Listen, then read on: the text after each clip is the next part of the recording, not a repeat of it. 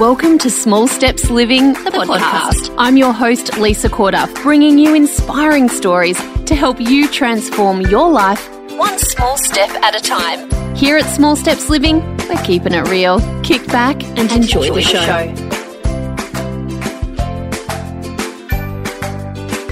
Hey everyone, it's another episode of the podcast, and lucky for you, today I am interviewing another rock star small stepper. Now, this woman has one of the most interesting stories that you're going to hear. There's a lot going on with this woman, and the topics that we're going to be covering today, I think so many of you are going to resonate with, and I definitely know that you're going to feel a bit more inspired about a certain topic. So think about, rules that you have created around food. Think about the guilt that you've created around food. Think about creating multiple meals for your family members for the one meal. This is all stuff we're going to be diving into, plus stacks more. Karen Garner Hamilton, welcome to the podcast. Thanks, Lisa. We might have a slight little delay. You make everything sound so full on. Well, Karen, let's just get it out there. Yes. That this is going to be a pretty cool chat. I am really excited to talk to you because not many people have been through some of the things that you have. And I always think, we can get a bit whingy in our lives sometimes. I'll definitely put my hand up there. But some people have really been at the coalface, and I think that you're one of those people. Yeah, we've been through a bit. Yep. So let's dive into it. Can you tell us a little bit about your story? I know that that's hard, a little bit about, a pretty interesting life story. Tell us about what happened, when your son was born. Okay. So my ex-husband decided to leave about 5 days after I found out I was pregnant, and so had a fairly tumultuous pregnancy. It was fairly stressful, and things were quite up and down throughout that. My son was then born premature, about 4 weeks premature, so spent a bit of time in special care. So I had to go home from the hospital without him, so without a son and without a husband in my house, which was pretty emotional time for a few weeks there. Once he was born, we sort of reconciled for a little bit from when my son was about 2 months till about 4 months old, and then he left for good finally. And so then I became a single mum for the next, 2 years-ish, until I met my lovely second husband, who has been with me now for, almost 6 years. Yeah. Karen, what is it? I can't even imagine what is it? Fear? Sadness? To be, I guess, alone or left pregnant. Like, what is it? What are your actual thoughts? What was that time of life like for you? And also just the first 2 years of your son's life. Like, I can't actually imagine doing it without Nick. The thought actually makes me feel terrified. It was pretty I'd never been a really maternal person, and so the thought of having a baby by myself, knowing that I'd never really felt like being a mum was something that I'd be good at was super scary, because I just wasn't sure how I was going to handle it. And I was in Hobart and my whole family were in Queensland. So I had friends down here, but I didn't have family down here. So that scared me. And at one point I was, do I move back to Queensland to be in hot weather that I really don't like, but really close to my family, or leave, my job and everything down here, or do I stay down here and just get on with things? And that's what I did. Yeah. I think you're amazing. And I mean, so you'd established a career down there. Like, it wasn't as though you wanted to move. You wanted to keep your life down there. Yeah, I definitely wanted to keep my life down here. Yeah, it's certainly, I love living in Hobart. My house is in Hobart. At the time, yeah, I had great friends and everything down here. So it was still the place, and my son's, father was down here. So to try and sort of have some, well, particularly while I was pregnant, to try and, because I was still hoping at that point that, maybe things were going to work out, despite that I should have seen the signs that they wouldn't. But, he was still hoping that, my son would get to have two parents with him the whole time. So, yeah, and it was really tough. And, I cried a lot throughout my pregnancy. I wasn't sure that my son would recognise my voice when he was born because all he'd hear was me crying. But, we got through it, and, I've got an amazing 8-year-old now. So we've obviously done pretty well to get to the point where we are. What was it like? Because, I reckon there's probably a lot of women out there who would be heading into motherhood who perhaps they're a bit frightened because they haven't had those mama vibes. What was it? What was that like? How do you feel you ended up managing? Did the mother love kick in, or was it something that you kind of felt a bit differently about in the beginning?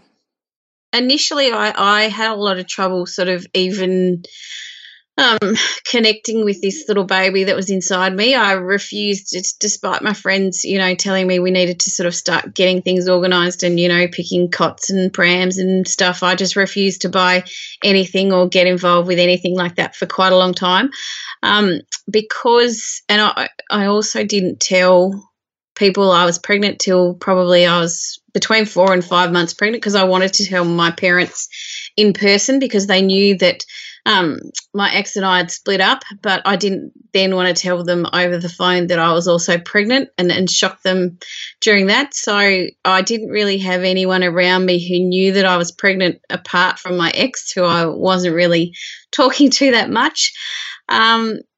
So, yeah, the bonding part. So as soon as I could find out, what sex my baby was going to be, I did that so that I could sort of start to try and have a bit of a connection, and at that point sort of picked a name and everything for him so I could sort of start that process. But it wasn't easy. At times, I questioned whether I should, be a mum and whether I was going to be a good mum, and, was this baby, really meant for me? And so many things went through my head at the time. Wowza. Wow. And, now he's this 8-year-old boy, your little psychic. Yeah. Amazing. It's amazing. So then talk to us about when you met your new husband, and because there's an interesting story behind you guys. So then, yes, probably when my son was about 18 months old, I was sort of sick of feeling like I was just a mum and I needed to do something for myself. And so sort of got back into exercise and things like that. And then sort of once I'd been doing that for a few months, I thought, you know what, I really am ready to sort of try and, maybe meet somebody else. I wasn't quite sure how that was going to work with our scenario, but thought I'd give it a go anyway. So jumped online because, as a single mum, you can't actually go to pubs to meet people. You can't really go many places to go to meet people. So online needed to be where it was at. And I met some rather interesting people in the process and had to sort of schedule meetings with them when my son was with his dad. And then eventually this, very nice man who could spell, which is always a plus for me, and could actually email back some intelligent, banter was very nice. So my now husband was actually in Fiji when I first sort of contacted him online, and every sort of night when he was in Fiji at someone else's wedding would send me an email. So I was pretty impressed by this, that he was actually going to and it was before, he had a phone that he could send me messages. So he'd go to their internet room each night and send me some emails, which was lovely. And then when he got back, we met up. And we met up, a couple of times, and then I invited him for dinner because it was just getting too hard to try and coordinate time. So I was like, right, you just need to, come to my space. he was amazing because he was quite happy for me to hide him in my house from my son, even though he was only 2 years old. I was determined he wasn't going to meet him yet. So he was, rushed out the door in the morning while I hid my son in the kitchen. He'd come over late at night, so my son was in bed.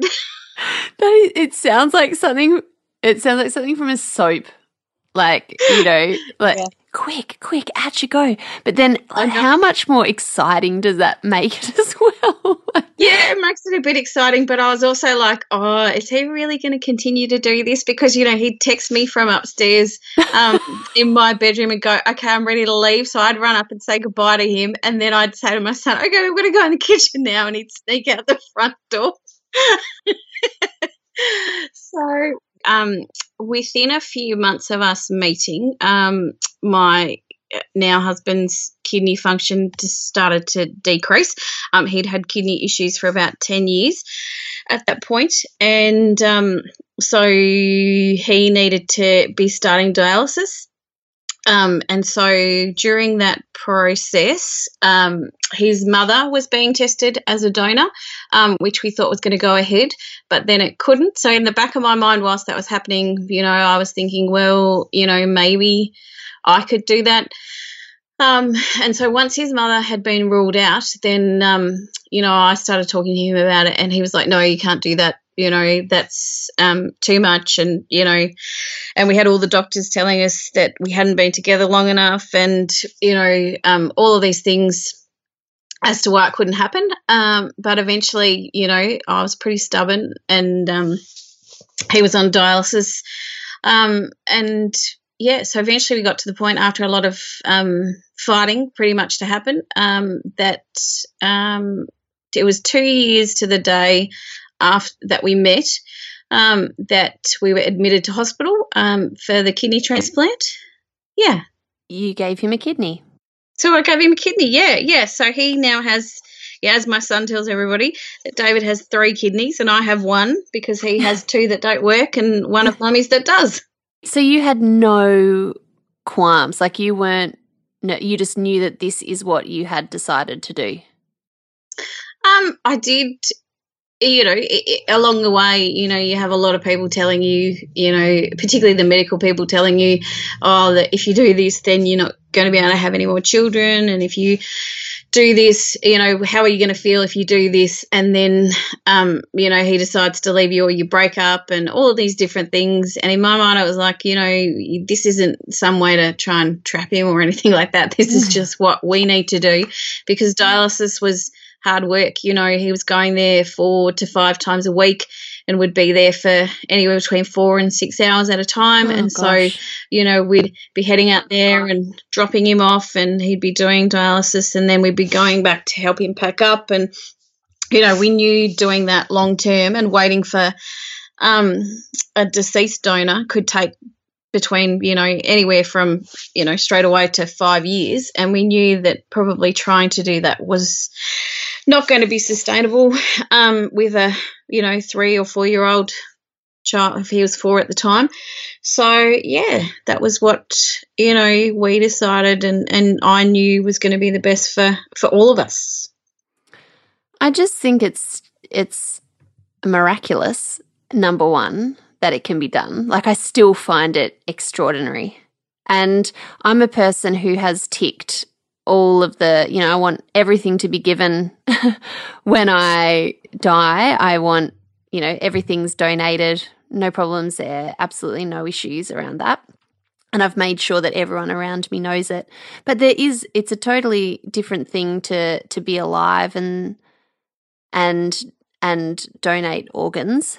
Do you, now that you're part of that community, like you're part of a pretty exclusive club of people who have done this, what have you learnt about live organ donation or living organ donation, I guess? Living organ donation. It's still not hugely common, but it is getting more common. You probably learn more about organ donation as a whole whilst you're doing it, because whilst you with somebody who needs one, you're realising that so few people pass away in a way that means that their organs can actually be donated, and so therefore the number of organs that become available each year are not that high. And so, there are lots of people who obviously indicate that, they want to be organ donors, but so few people, die in a way that actually means their organs can be used. And so waiting for that process is really hard work.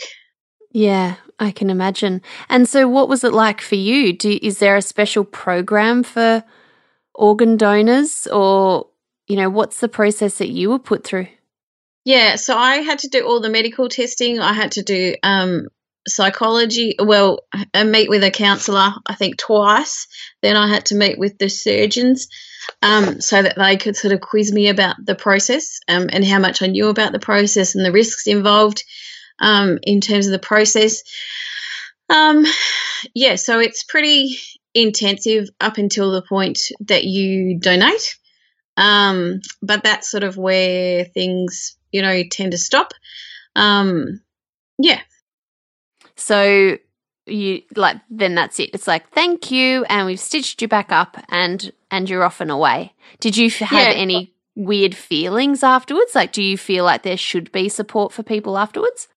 Yeah, definitely. Because even in the hospital, you sort of, prior to the donating, then, the recipient is always the focus, which, for me was fine in terms of that, because obviously, I wanted my then, partner to be better than he was. But you sort of left to feel, and I'd been given sort of this idea on one of the Facebook groups that I was on about living donors, that you feel like you've done your part and then you sort of left. And so, and it's all a very emotional time when it's all happening. And so, you're not sure whether it's just the fact that you've had major surgery, and I'd never had any type of surgery before, so it was all a bit new to me to actually even have surgery. And so, you don't really know whether what you're feeling is normal or whether, you're just being really sensitive. So I do think, though, having gone through it, that, more follow-up support for donors would be helpful, probably from people who have donated, because, as much as all the medical people can give you all the medical know-how and the counsellors can talk to you about it, they have, no idea how you feel. Yeah. Yeah, there's a Facebook group in that, totally, Karen, right now. Just saying. There's totally a blog in it too, just, we can talk. Okay, so tell me now, you guys are a happily dialysis-free unit, a little family of 3. Let's talk about food, and let's talk about what life was kind of like for you before. Well, tell me about your journey with food a little bit. So I've had probably a varied journey with food. I've done various diet programs. I've joined various gym programs where you've got, 8 weeks to change your life or whatever, or, I've done various 1,200, calorie eating programs, and so pretty much everything. I've done a Weight Watchers at home. So you name it, I've pretty much done it in terms of food. None of those things meant that I had probably the greatest relationship with food. In our family, once we became a family of 3, then my husband is, even though he doesn't admit it, is quite fussy. My son has always been a pretty good eater, but he's picking up some of the fussiness that was introduced to us. So, up until this program, particularly last year, I was making, up to 3 different meals a night. And so, it was pretty much hating dinner time, and had pretty much refined our meals to the same meal each week, each night, and there would be a rotation of 7 things that each of us sort of would have bits and pieces of. And that would be the same. And my friends used to think it was the greatest, joke ever that, Monday night was steak and veggies and Tuesday night was sausages and, Thursday nights were lamb cutlets and, that never varied. In some ways it's genius, let me just say, because I think a lot of people struggle all the time thinking they've got to cook new things. But I can see how a repeating pattern like that over a long period of time might get tired. For sure. But I'm interested to know, at what point did you kind of sign on to all of those diets or, calorie controlled stuff or the gym stuff? What was the underlying issue? Was it carrying a bit of extra weight, or was it just something that had always crept in, like you should be doing this, or, what was actually really going on? Yeah, most of the time it was weight related, for sure. One was prior to my first marriage, and like all brides do, trying to work on that. That is a theme amongst small steppers of so many interviews. It's like, yep, when I got married, or when I got engaged, and I just thought, yep, okay, better do something about this. Yeah, totally. And then, at other times, some of the times it was because people at work were doing it, and I was like, yeah, I really need to do that. And if I've got support around me, it will be easier. But it was normally around weight, absolutely, for sure, to try and, tone up and try and find a way that, could make it easy and sustainable. But, achievable, but it never really seemed to make much difference long term. So what happens to your headspace and your, I guess, relationship with food when there's a lot of focus on it when you're in those kind of regimes and you kind of learn all these rules around food, what's in, what's out. You're counting points, or you're counting calories, or you're portion controlling, or those sorts of things. How do you feel like that affected you and your relationship with food? To me, everything was guilt, always. You'd have one thing that didn't follow the rules, and you'd feel guilty about it, and then you'd probably eat more things because you were feeling guilty, and so you'd then just say, well, I can't do that, it's too hard. I'd be thinking about food all the time. Like, I would always be thinking about food. I'd be thinking about, what did I just eat and whether that was good enough, and what should I eat next, and should I wait and not have a snack, or should I have a snack so then I don't eat as much the next meal, and, is that going to be okay, and is what I'm doing okay, particularly when I was a single mum by myself. Am I, doing the right things for my son? Am I doing the right things for me? When my husband was, having dialysis, am I giving him the right food? Is this what he needs for, where he's at? And so everything about food was always, that I had to be thinking about it all the time. And it was normally I was feeling guilty about it. Wow.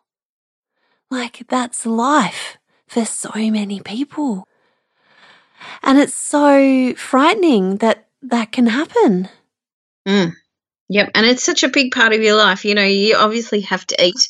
So, yeah, and when it's consuming, all of your thoughts a lot of the time, and you're not enjoying what you're eating most of the time anyway, because it's either what you feel you should, or you're eating because it's something else that somebody else will eat, and so it's just easier to make what they like so you don't have to worry about something else for yourself. Yeah. So, okay, you guys have... Let's go back to this, 7 days a week thing, repetitive, everyone's eating little bits of the certain meal. Tell me about some of the changes that you have made in your household and what a difference this has made to you.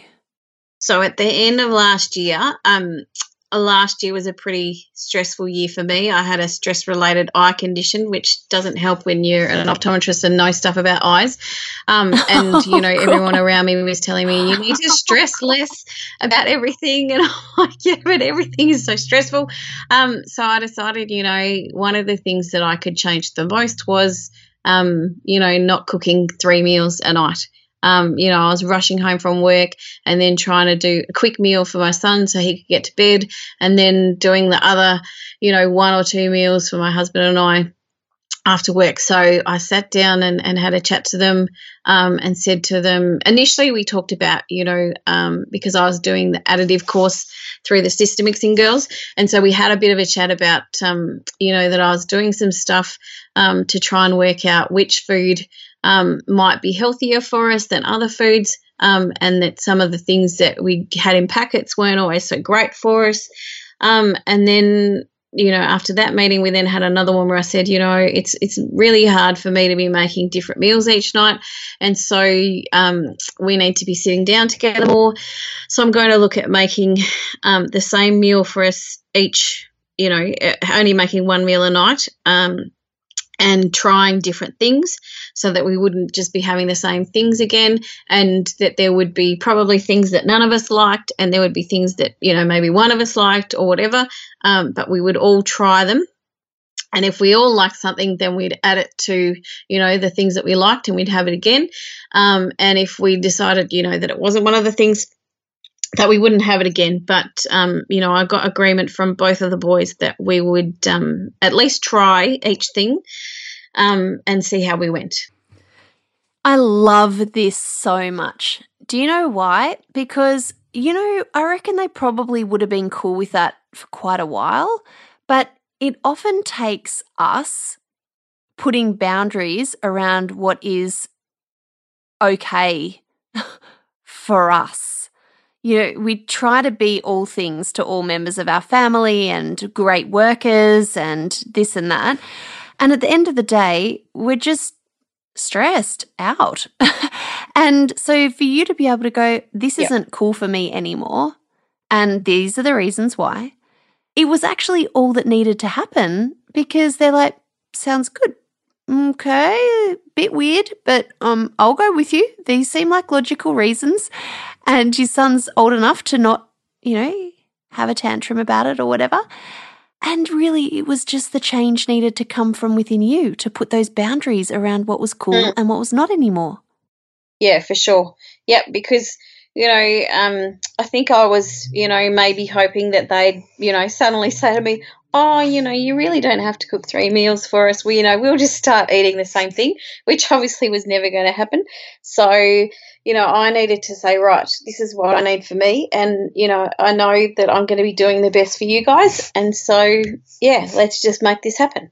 And now they're even cooking a meal. And now, yes. So probably about a month ago, I sat them down and I said, you guys finish. My husband finishes early on a Tuesday to pick up my son from school.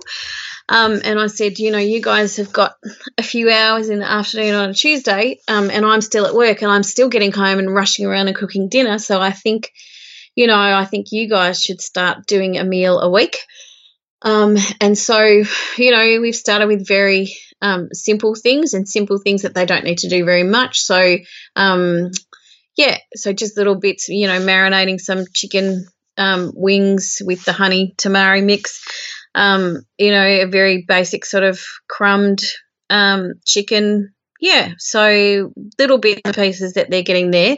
And they're just so proud of themselves when they've done it, which has been the best thing. Awesome. My son was so funny the first night that they did something. He took a photo of it and he goes, Mum, I need you to download these photos because I'm going to write a food blog. Oh, my God, bless his heart. Yes. Yes, you are. So we're still trying to get, what this food blog will look like, but he's desperate that he wants to, do his own food blog and tell people what he's making for dinner. He's pretty much my hero right now. So anything he needs, I'll give him a hand. This has to happen. There has to be a YouTube channel as well because I want to see his cuteness on video. and you can just tell him that I'll help him out. I love that so much, because what you have actually done by standing in your truth and, putting boundaries around what's cool for you is you've actually empowered them and empowered him in such a huge way. It's just actually quite crazy when you think about it, how everything starts to flow once we can honor ourselves. Yep. And it's doing so much for the both of them. But, I'm still blown away. My husband, they did a pasta dish, 2 weeks ago, and my husband goes, I've never actually cooked pasta before. And I was just like, I don't even know how this is possible. So I was like, part of this is me, trying to, I said, I just need you two to, know that if I'm not at home, you can actually make a decent meal for you two rather than having to, get takeaway or something else. So, yeah, trying to, instill the skills, and particularly for my son, thinking that, when you're no longer at home in, 10 or so years, that you're going to have, these group of recipes that you're happy to just make and do, and it's been second nature because you've done it for so long. Oh my God, you're amazing. And I reckon every single mum is now just going, man, I'm going to do this. I'm going to start this. It's so inspiring to hear these stories. I can't even tell you. So tell me, so you went for a long time, probably not going through or not looking at recipe blogs or opening up books because you were just in your zone of creating what they're going to eat. So what's it been like to get creative for you around food? Well, I used to love cooking. Before I, met my first husband, I used to love, baking and trying different recipes and things like that. But it just all got so hard that I just didn't even, it was just easier not to bother even looking. And, I'd got rid of all of my cookbooks and everything like that. And, occasionally I'd see recipes and things like that, and it'd be like, no, someone in the house doesn't like that, so don't even bother in terms of it. So, yeah, it's been, interesting. Certainly having my Thermomix, made things, I think, a bit easier in terms of knowing that there's heaps of things to look at that aren't really that difficult to do. And obviously your program, Lisa, has made a huge difference because those, some of the recipes that we're using from Small Steps are amazing and are so easy. And I'm, gradually working them up towards, more of those. Yeah, but it's been, and some of the things that they're eating, my son's favourite meal now is butter chicken by far. And, there's no way 6 months ago that I would have been feeding either of them butter chicken. That is so good. They should totally try my chicken and feta patties. It's just a bit of grating. They could definitely make those. Yes. We will totally move on to, we're just taking little. Very I know. But that's the thing. But I think that's the cool thing, though. That's what I always say. That's why I freaking call everything small steps, is because if you set the bar too high and you start looking around at what other people are doing and thinking, what? Okay, shivers, that's what I need to be doing, then you're just setting yourself up for big time failure. It's okay, and it actually should take time for us to change these habits so that they stick. And expecting anything more from ourselves and from the people who we live with, like, it's fine for us to go, I'm cutting out gluten and dairy, and I am going off blah, blah, and I'm basically going to just eat avocado or something. And that's all fine. Like, we can do what we want for ourselves, but taking other people along on the journey is a whole other ball game.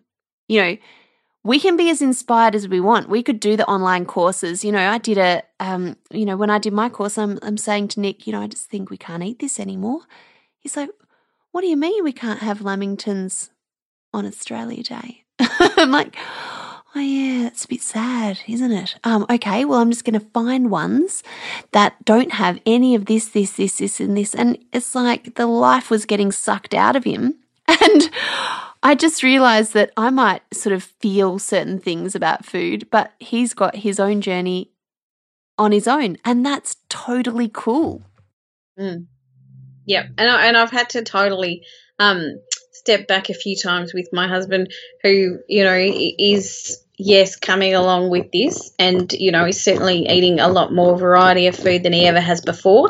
But, you know, he's, and still says to me, you know, I'm a grown up and I can choose to eat whatever I want to eat.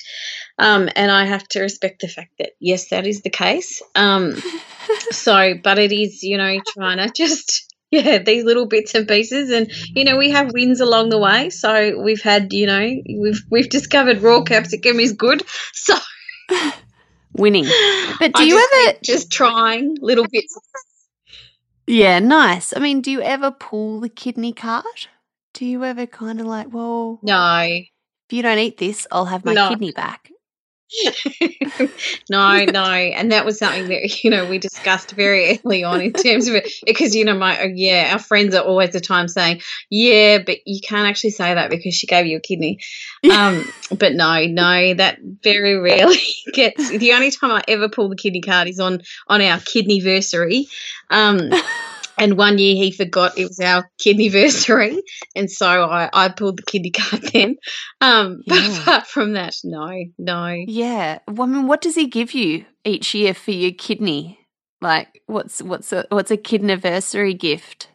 Oh no, we just you know, remember the fact that it happened. So yeah, I don't think he always says to me, there's nothing that I could ever do, you know, or give you that could ever, you know, even come close to you giving me a kidney. So yeah, and the fact that I see him every day, and, you know, we can go on holidays. Like last year we went to America, which is something that he'd always wanted to do, but we knew that, you know, we could have never done if he hadn't have had the transplant. And so just being able to do those bits and pieces and being able to do it all together, you know, that's all I need to see that, you know, everything was worth it. You're amazing. Honestly, I would be asking for something. This is me, but I love Nick. I do. I am. But I mean, in saying that, I think for the first 6 years of marriage, we forgot our anniversary every single year. We'd get a text from my mum going, "Hey guys, happy anniversary." And we both look at each other and go, "Shit, I love you." Yep, I love you. Anyway, so we did get married, so maybe it was, we did get married, and he always said that he was never going to get married, so maybe that was, maybe that was the exchange for the kidney.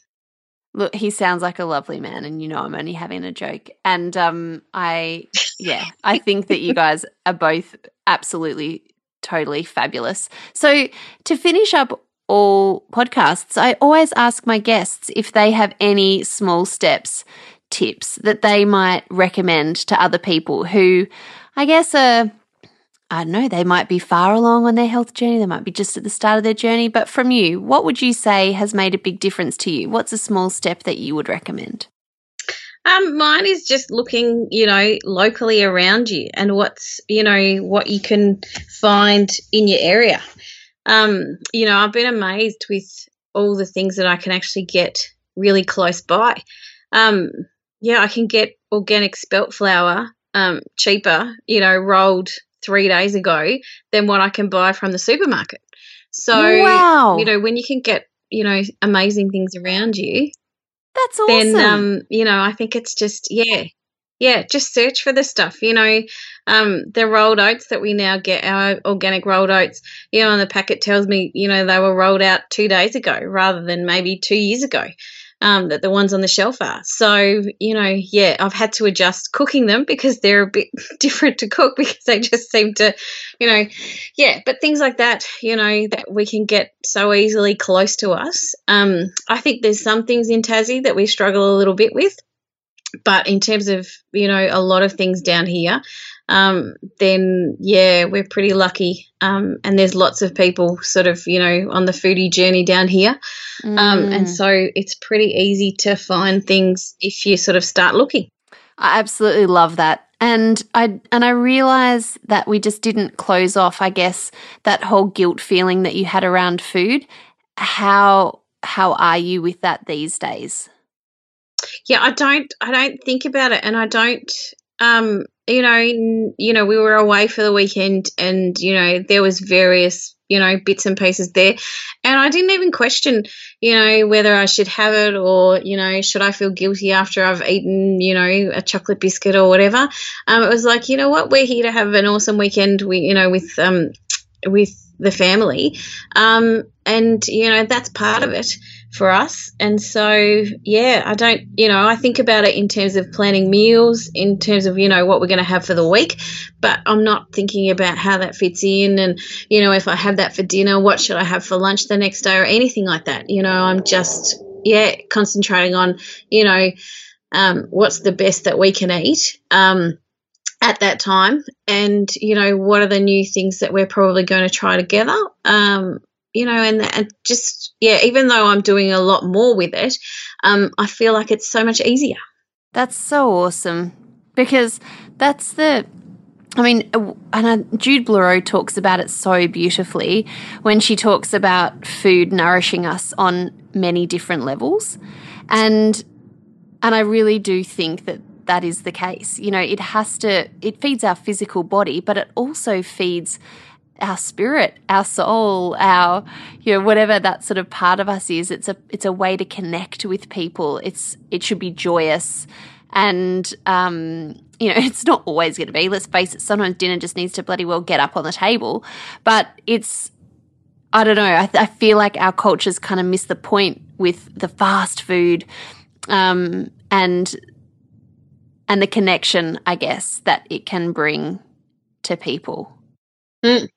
Yep. And, we now, we've got quick and easy things that we can get on the table rather than having to resort to, something in a packet or takeaway, and there are times that we have to, that we do resort to takeaway. But I don't even, worry about that, because I think, that's what we need right now, and that's what's going to make all of our lives better. Yes. And tomorrow, we'll have something that's different. Oh, gosh, yes. Oh, my gosh, you're just like the ultimate small steps grad. Because that's exactly like the holding on to the stress around food, the holding on to the guilt, that's going to be worse for us in the long run, and it leads us down this path of being on or off with healthy eating. And then once that starts to happen, then all sorts of self-sabotage and all sorts of nasty voices in our head take over, and it doesn't give our bodies the chance to tell us and us to just tap into what it needs next. If we just come from that place, that's what I do. I'm like, okay, that didn't feel too good. Okay, well, the next meal is just going to be this. Or I just find myself, and it's so weird to say, but I find myself thinking about food a lot less when I haven't put rules around it. And I'm glad to hear that's the case for you too. Yeah, for sure. I think about it so much less. And I think my example for my son is so much better now than it was, in terms of, trying to restrict, what came into the house, or, his attitude, I think, to food long term is going to be far better than if I'd continued, in our very regimented way. Well, we're just trying the best that we can in the moment, so whatever I've done in the past or whatever I'm about to do tomorrow, I'm just forgiving myself all the way, because at least we're trying, So I am so rapt that you have taken the time out, and, we'll just tell everyone, slightly delayed start, totally my fault. So I thank you so much for sharing your story with us. I think it's fascinating. I think you're an amazing woman, and you've got a lot to share. So use that voice. Get your son on bloody YouTube and get him a blog, and then you start a support group for organ donors, and it's happy days. Will do. Oh, gosh, I just think everyone has a message and everyone should be sharing stuff. It's an actual disease of mine. But thank you. I know 100% that you will have made a difference in the lives of the listeners today. So thank you so much, Karen. Oh, thanks, Lisa. Speak soon. For more inspiration, interviews and know-how, head to smallstepsliving.com. Small Steps Living, inspiring your best life one small step at a time.